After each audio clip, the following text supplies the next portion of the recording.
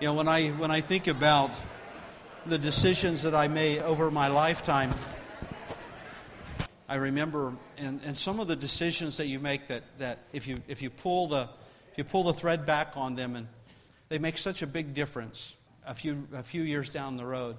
Some of the decisions that may have come to your mind as I challenged you with this were good decisions. Some of them were not so good. The mistakes that we've made over the years, they kind of have a way of haunting us. But usually those are based upon a decision that we've made somewhere, a choice that we've made somewhere in our lives. The cool thing is, and the great thing is that we're not done. You know, we're in here together. That means we're not we're on the right side of the grass. Okay, we still have time to make good decisions. Okay, some of us have more time than others. That's just the way things are. I remember a decision that I made, a personal decision I made. I remember after I was a young Marine and I'd given my heart to Christ. I had said yes to God. Okay, I was a I was a new Christian, so I still had lots of barnacles, if you understand my meaning there. And I still probably have more than I'd like to admit to.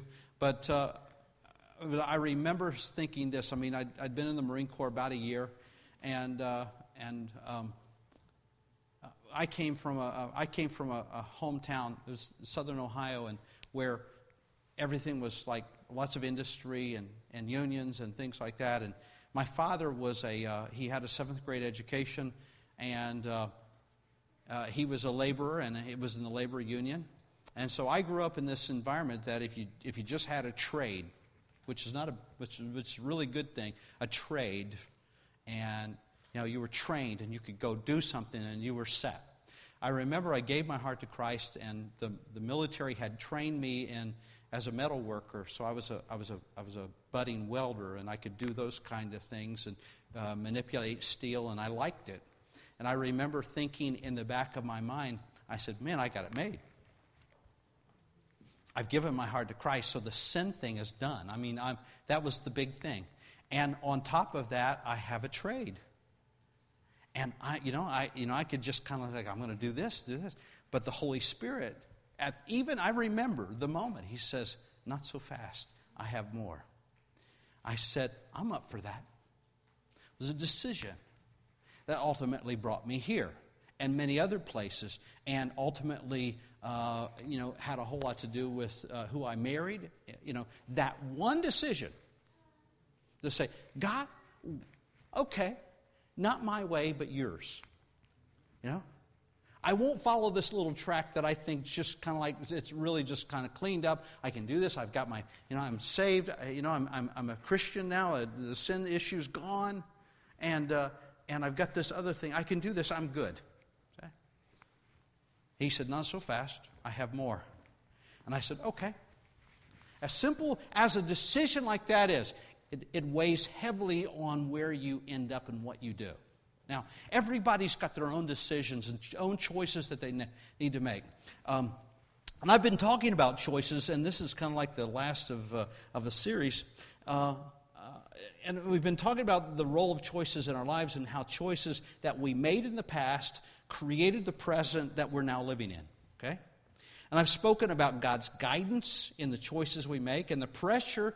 I've talked about the pressure that we face in making good choices.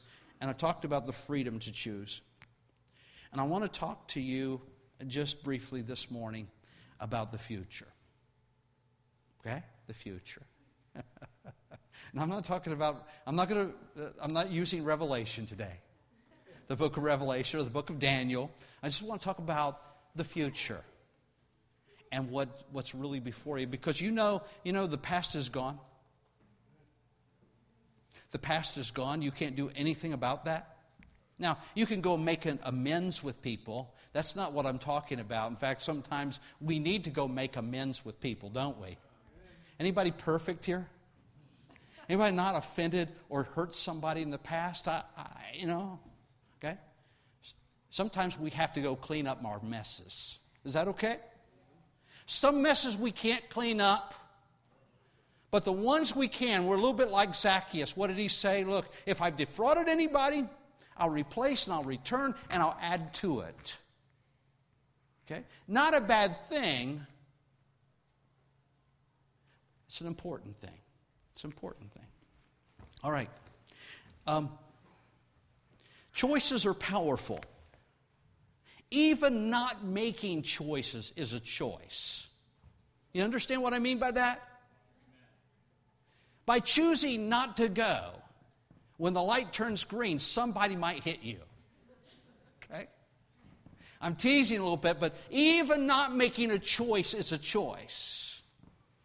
Okay? Now, here's the passage that we've kind of been using. We teed off on this weeks ago. It's Joshua the 24th chapter, and let me just read some of it. I'm starting with chapter 24, verse 13. And remember, the setting here is that Joshua has kind of the people, the children of Israel are finally delivered into the promised land. All their hopes and their dreams, the things that Moses had talked about and said, here it is, this is where we're going. Here's the vision. You're going to have a land that's flowing with milk and honey. In other words, you've been in slavery for how long and you've not had a place to call your home? I want you to know there's a 3-bedroom, 2-bath ranch on the other side of the Jordan River, and you didn't build it, but you're going to get to live there. Okay? I'm paraphrasing. Not bad if you've been walking around in the desert for the last 40 years living in tents. He said there will be vineyards, there will be these kind of things, there will be fields that you didn't plant, but I'm going to give them to you. And it happened. It all happened. And Joshua, now he's getting old. Anybody feel old today? Joshua was feeling old, and he said, I gave you a land on which you had not labored, the cities which you had not built, and you've lived in them. You're eating of the vineyards and the olive groves which you did not plant. Thou therefore fear the Lord and serve him in sincerity and truth, and put away the gods which your fathers served beyond the river and in Egypt, and serve the Lord. If it's disagreeable in your sight to serve the Lord, choose for yourselves today whom you will serve, whether the gods which your fathers served, which were beyond the river, or the gods of the Amorites in whose land you're living. But as for me and my house, we will serve the Lord. You have a choice. How about that? Even though God has been good to them and blessed them and had given them so much, they still had a choice. Joshua was pushing them to that place where he's saying, make a choice. Choose. Quit playing around. We all need that message, don't we? Quit playing around. We live in a world with all kinds of things pulling at us to the left and to the right. Good things, perhaps. Bad things, evil things, things that we wrestle with on the inside that would pull us in the wrong direction. And God is saying that I have blessed you, I have strengthened you, I have given you homes, I've given you families, I've taken away your sin, I've given you joy, I filled you with the Holy Spirit, all of these things and more, but choose. See, that's where he's going. And I'm saying, choose. We need to choose. It's a powerful thing. It's a powerful thing to be able to choose. And God gives us that. Not without some kind of like difficulties. We talked about that I spoke of that in a previous lesson, a previous sermon. But what has God gotten for me? What does he have for me? I don't know if that's the question. What's the preferred future? It's like, people really want to know the future, don't they? They run up there to Lilydale, sit down with somebody with a crystal ball. Do they even have those anymore? Or a set of cards, and they'll lay them out. Everybody wants to know. They read the horoscope. What's going to happen to me today? As if the stars really, really have anything to do with it. God is saying, I am your future. Okay? He says, choose. Choose. People are interested. We all want to know. We want to know, what's going to happen next week, right? Next month, what's going to happen? Now, and this brings me to the question, what's God's preferred picture what's his preferred future for me? It can't be exactly like yours. And everybody's different, and you wonder, how does God juggle all of that? Does he really care? Thomas Jefferson, as much as we like Thomas Jefferson, he was a deist. He said, God just kind of created everything, gave the world a spin, and said, you're on your own. That tells me what he really thought was that God didn't really he was not big enough to be able to interfere and to impact the daily lives of people. But yet the Scripture tells me that he says, even the hairs on your head are numbered. Just because I can't get my head around how big God is, doesn't mean that he's not big. You understand that? It's just like, here we wrestle with this whole idea of reducing God to our understanding. When the Scriptures are real clear, he says, look, not even the sparrows that fall from the sky fall unnoticed by God. Okay? These are things that you and I we can't number. And so because we can't number them, we say, God, you're that small. But the Scripture tells us he's that big, and that he does have a preferred future for you and for me. Okay? Now, the thing that I can isolate and identify here for you today are the general principles and the things that tell us what's the kind of future that God wants for us. I'm not here to tell you what color of socks that God prefers for you to wear on Sunday morning. I would say black.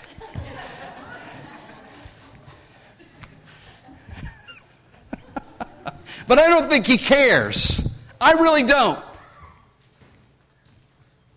Whatever, please. You want to wear a purple hat, wear a purple hat. I don't think it matters. Oh no, that's a red hat. Everyone's different, yet there are some things in Scripture, when it comes to God's preferred future for you, God's perfect will for you. Everyone's different. And I'm going to make sure that you know the sense of the passage that, I'm not going to take things out of context, but we get the idea of what kind of God he is and what he thinks of his people. In Jeremiah, the 29th chapter, now the context here is that Israel was in captivity. This was a bad situation. This was not a good place for the people to be in. But let's hear what God says to them. Even though they're in another nation because they're in a sense in slavery, they've been deported from their own land. That's not a good thing. Yet God still had a plan for them, even in a bad place. He said, now these are the words of the letter which Jeremiah the prophet sent from Jerusalem to the rest of the elders of the exile, the priests, the prophets, the people whom Nebuchadnezzar had taken into exile from Jerusalem to Babylon. This was after King Jehoiakim. We'll just go right on through there. Move on down to verse 11. He says, for I know the plans I have to. He's speaking to people who are in exile. He says, I know the plans that I have for you, declares the Lord. Plans for welfare and not for calamity, to give you a future and a hope.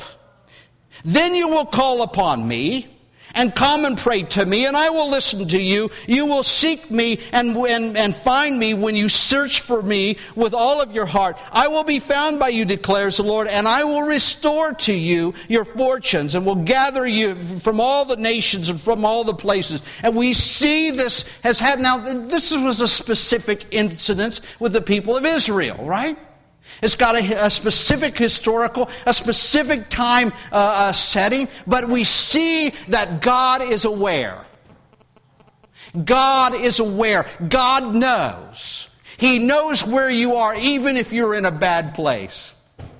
Even if in the bad place that you're in, it's because of what you did.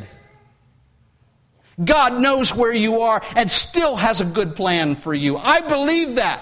This is, in a sense, God is revealing who He is in relationship to the people that He loves and cares for, and you are His church. Even if you have found yourself in a bad place because of what you've done, the decisions and the choices that you've made, God still has a plan for you. Now, glory to God. Know this, that the people around you may have written you off. But God has not. God has not. And He's able. This is good stuff. Good stuff. See, so what do we know? This God has a good plan for you.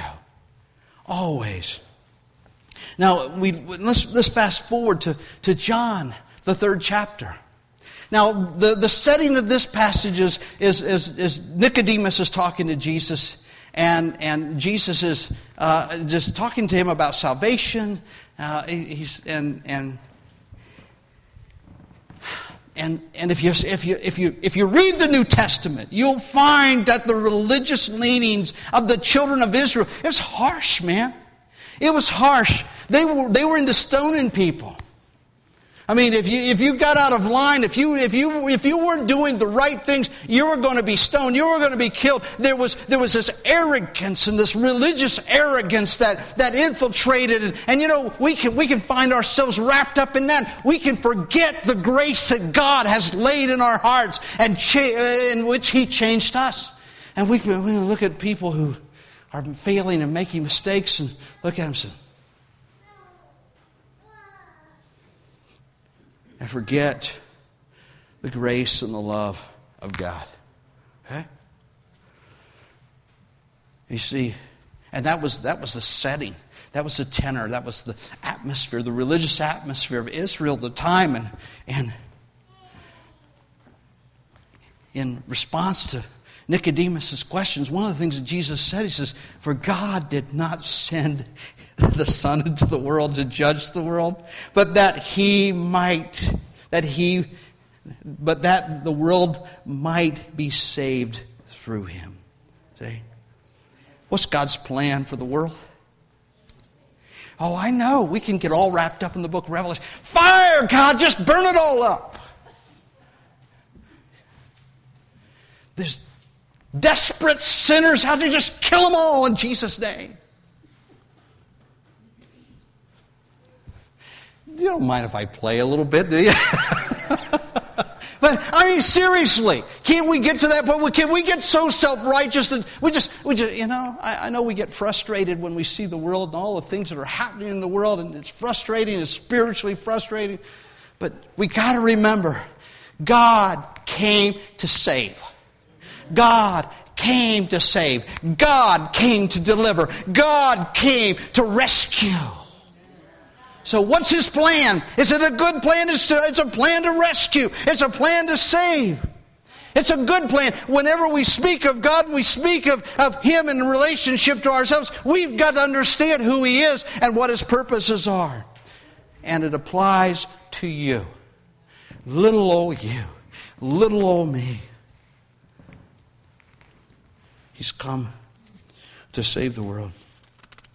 Now, what are some of now this is kind of a general principle, but what are some of the things that God wants? It's like, say if I want to make some decisions in my life, some, processes, what's He want me to do? Let me just touch on a few passages of Scripture. First of all, if you're here and you've never given your heart to Christ, know this, that the first thing is that it's God's will that you be saved.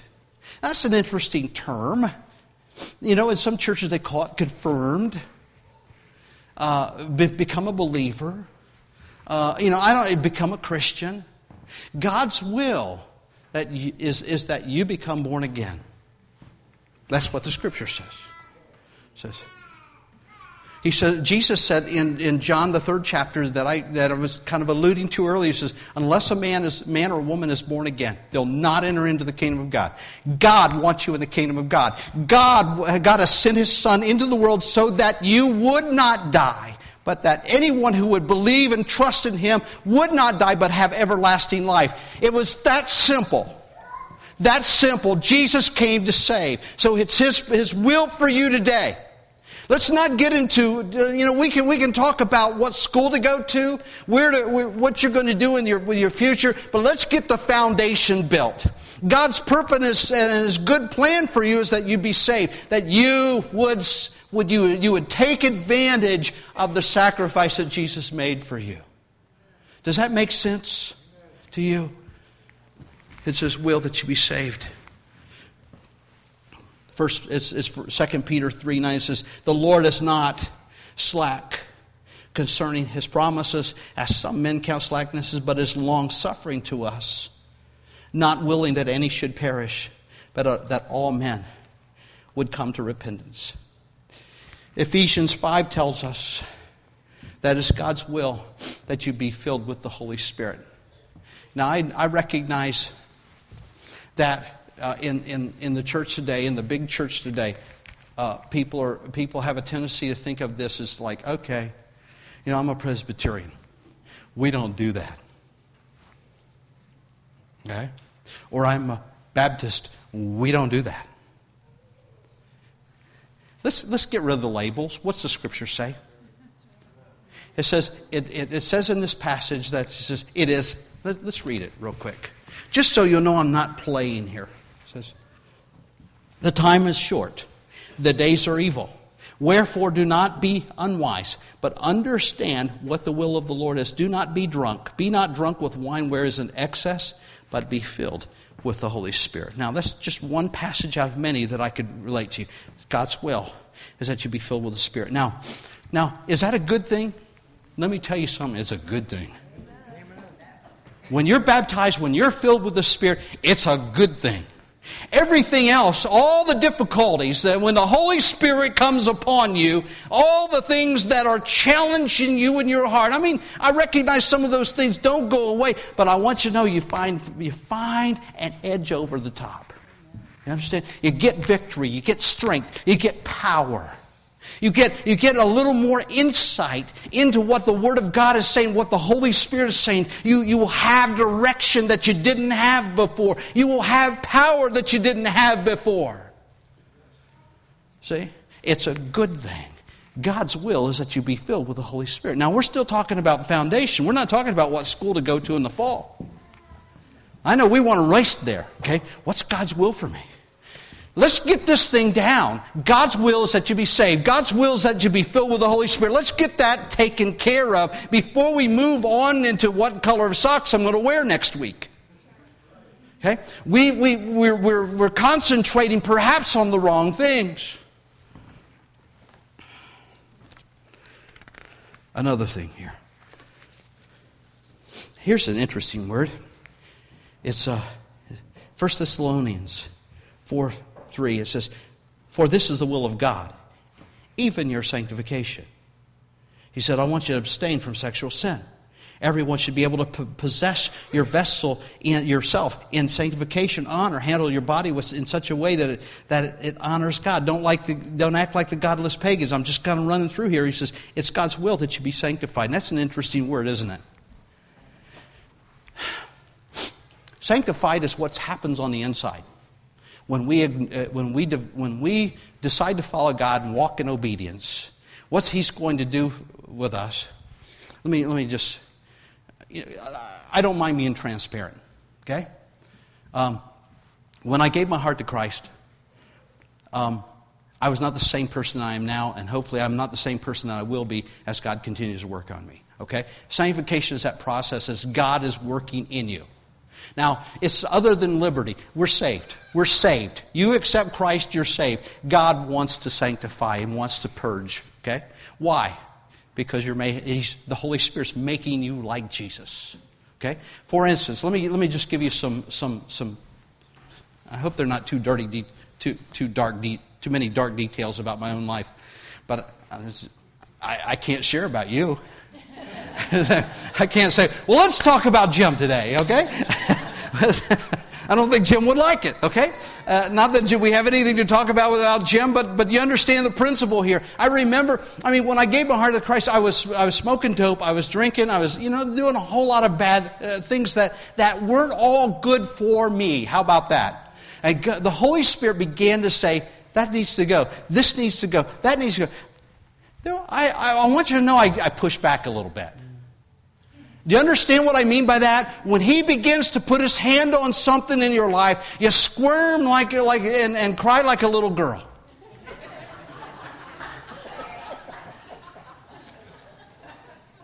Don't take that as offense, young girls. Okay? You understand?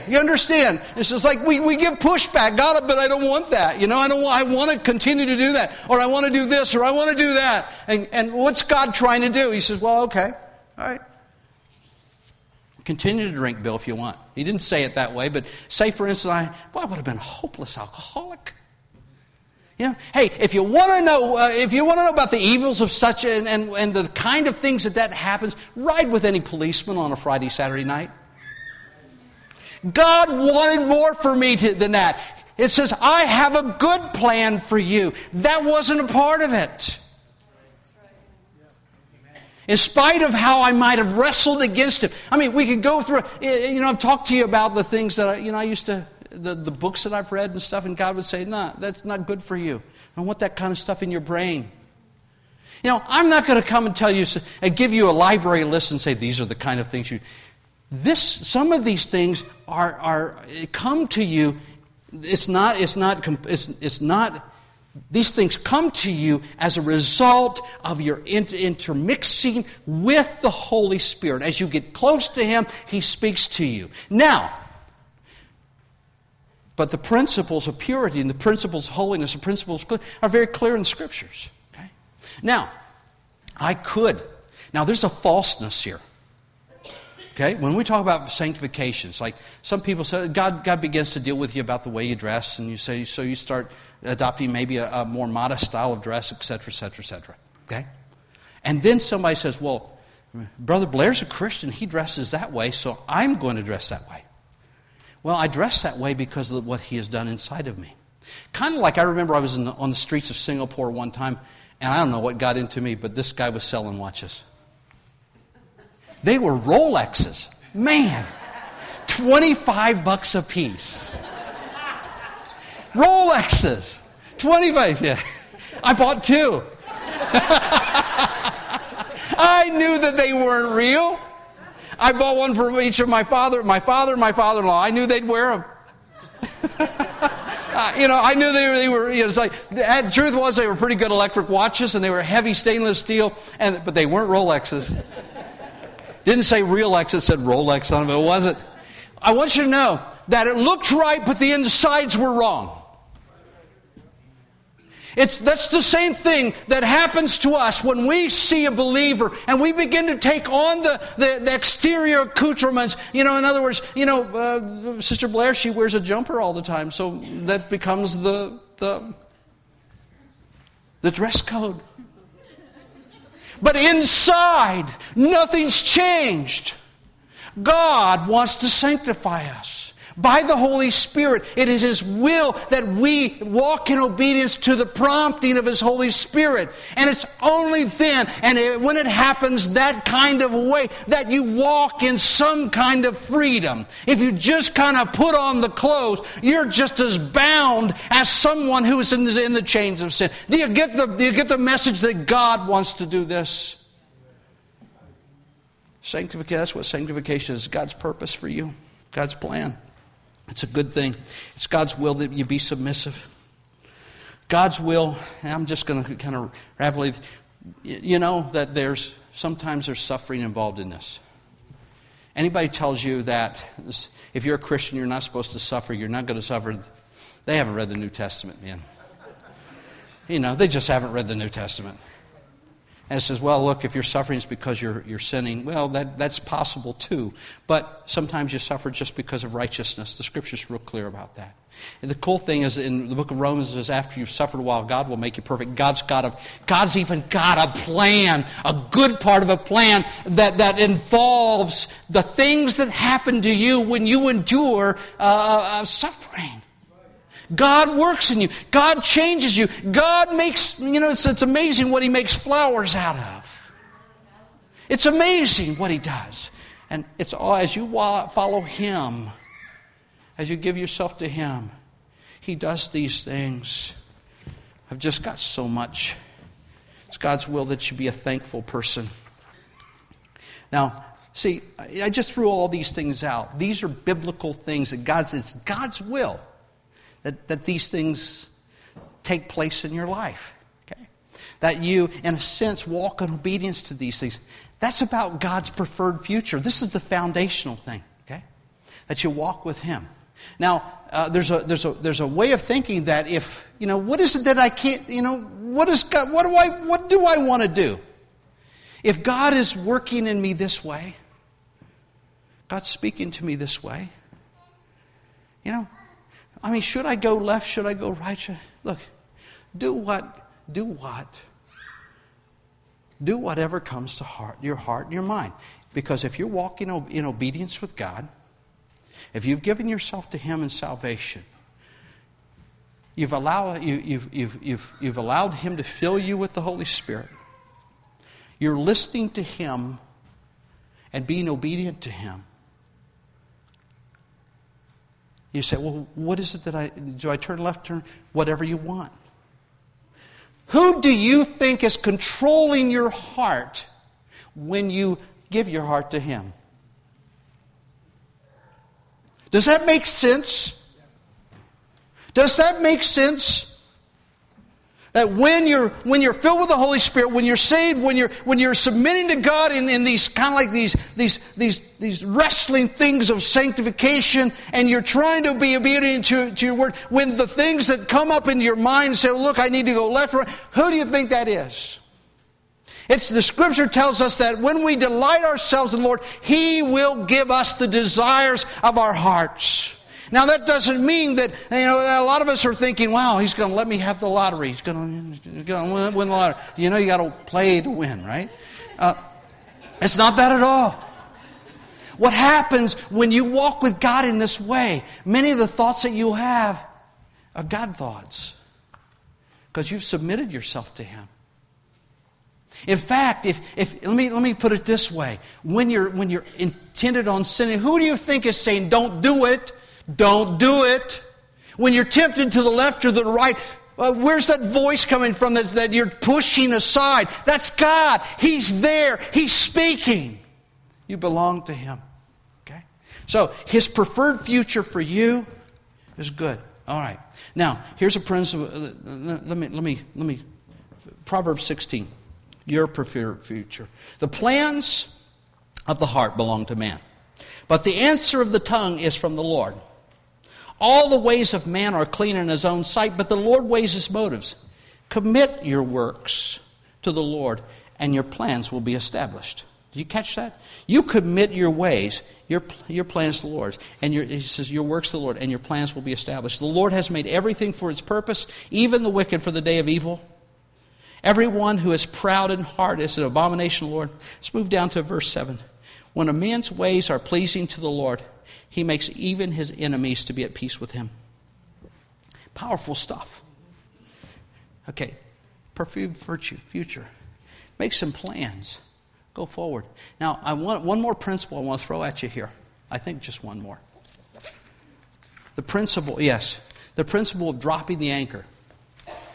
You knew I was going to get the Navy in here. You need to drop the anchor. Okay? What in the world are you talking about, Pastor? Drop the anchor. Yeah, well, the anchor keeps you in one place, right? I mean, it was designed to do that. But in order to go forward, sometimes you have to drop the anchor. Now, here's a passage of Scripture that I think is important.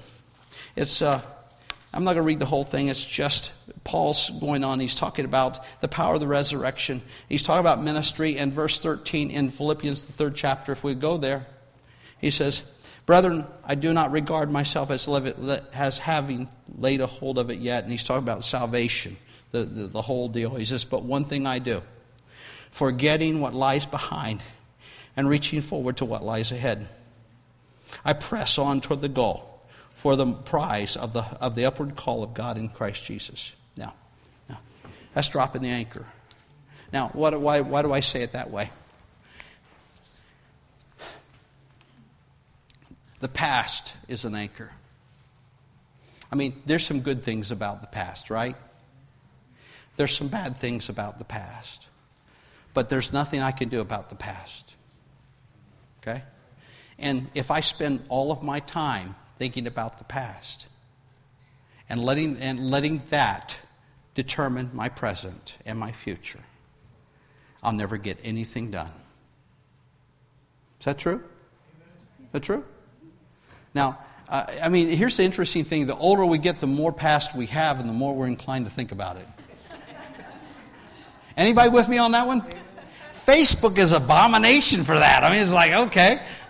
I just came back from my 40th reunion. Talk about the past. Like I told you, they're just old folks at that thing. It's like, it's all this celebration of the past. There's nothing wrong with that, except you can't live there. The past, or that anchor of the past, will keep you from going forward. Keep you from seeing what God sees. You might look in the mirror and see, and your past comes flooding in as you look in the mirror, as you wake up at 2 a.m. and you think about the mistakes that you've made with your life, and you're thinking about what a cruddy person this person that I'm looking at is. And you don't see the person that God sees. God showed up on the edge of a place and there's a hole in the ground. There's a guy down there beating his crops because he was hiding from the people who would steal them. And God, through the angel, spoke and says, "Hail, O courageous man of God." See, he knew the future. Gideon only knew the past. I don't know what your past was, but I guarantee you that God, the one who resurrects things from the dead, would look at your past and say, that will not limit your future. Does that make sense to us? We've got to drop the anchor. We've got to cut the chain that's holding us back. And what is that? I forget that which is behind. I press forward. I understand the context is about the ministry and the high calling of Jesus, but that high calling of Jesus is on each and every person in this room. He may not have called you to be an apostle. May have simply called, I don't want to say simply, may have called you to serve Him with faithfulness right there in that machine shop, or right there in that office, or right there on wherever it is that you are in. I want you to know that's where the salt lies that changes the world. See, you don't know what God has for you. You got to drop the anchor. Forget. I know I can't really forget the past, but I've got to make an intentional decision, a choice to drop that anchor and go forward.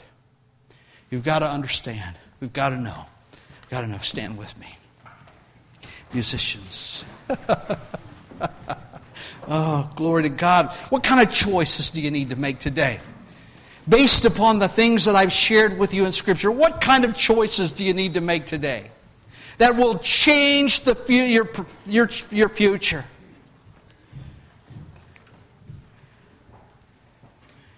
I can't drag. The only reason I drag old Bill Blair around is every once in a while I would prop him up and show you what kind of a bum he was and what God could change. Okay? But I don't want to drag him around forever, allowing him to hold me back from what God wants or what God is putting in my heart. What powerful thing in my life that He wants to do. Yeah? You know, some of it's spiritual, some of it's just regular practical stuff. I'll talk about Bonnie. Bonnie sits on the second row. I don't know what her educational background was, but she had a dream. I'm sure there are people in her life, and I know that there were people in her extended family who would look at her and say, you can't achieve more than you're achieving. But she dropped that anchor and went forward. Sometimes you got to drop the anchor, folks, and let God, and let the God who loves you and has a good plan for you to set you free. If you're here, you've never given your heart to Christ, what was God's will for you? Get saved. Come, pray with me. I'll pray with you. God will change your life. And I've been baptized in the Holy Spirit. Come, allow Him to fill you with the Holy Spirit. If there are things that He's been working on in your life, He's been challenging you with and say, look, you need to give that up. Or you need to simply submit that to me. Come, submit it to Him. Drop the anchor. You may have looked at your past. You may have been a prostitute. You may have been a drug addict. You may have been this. You may have been a liar, a cheat, a steal. I mean, have I got everybody covered here? Drop the anchor. God has a better plan for you. God has a better plan for you.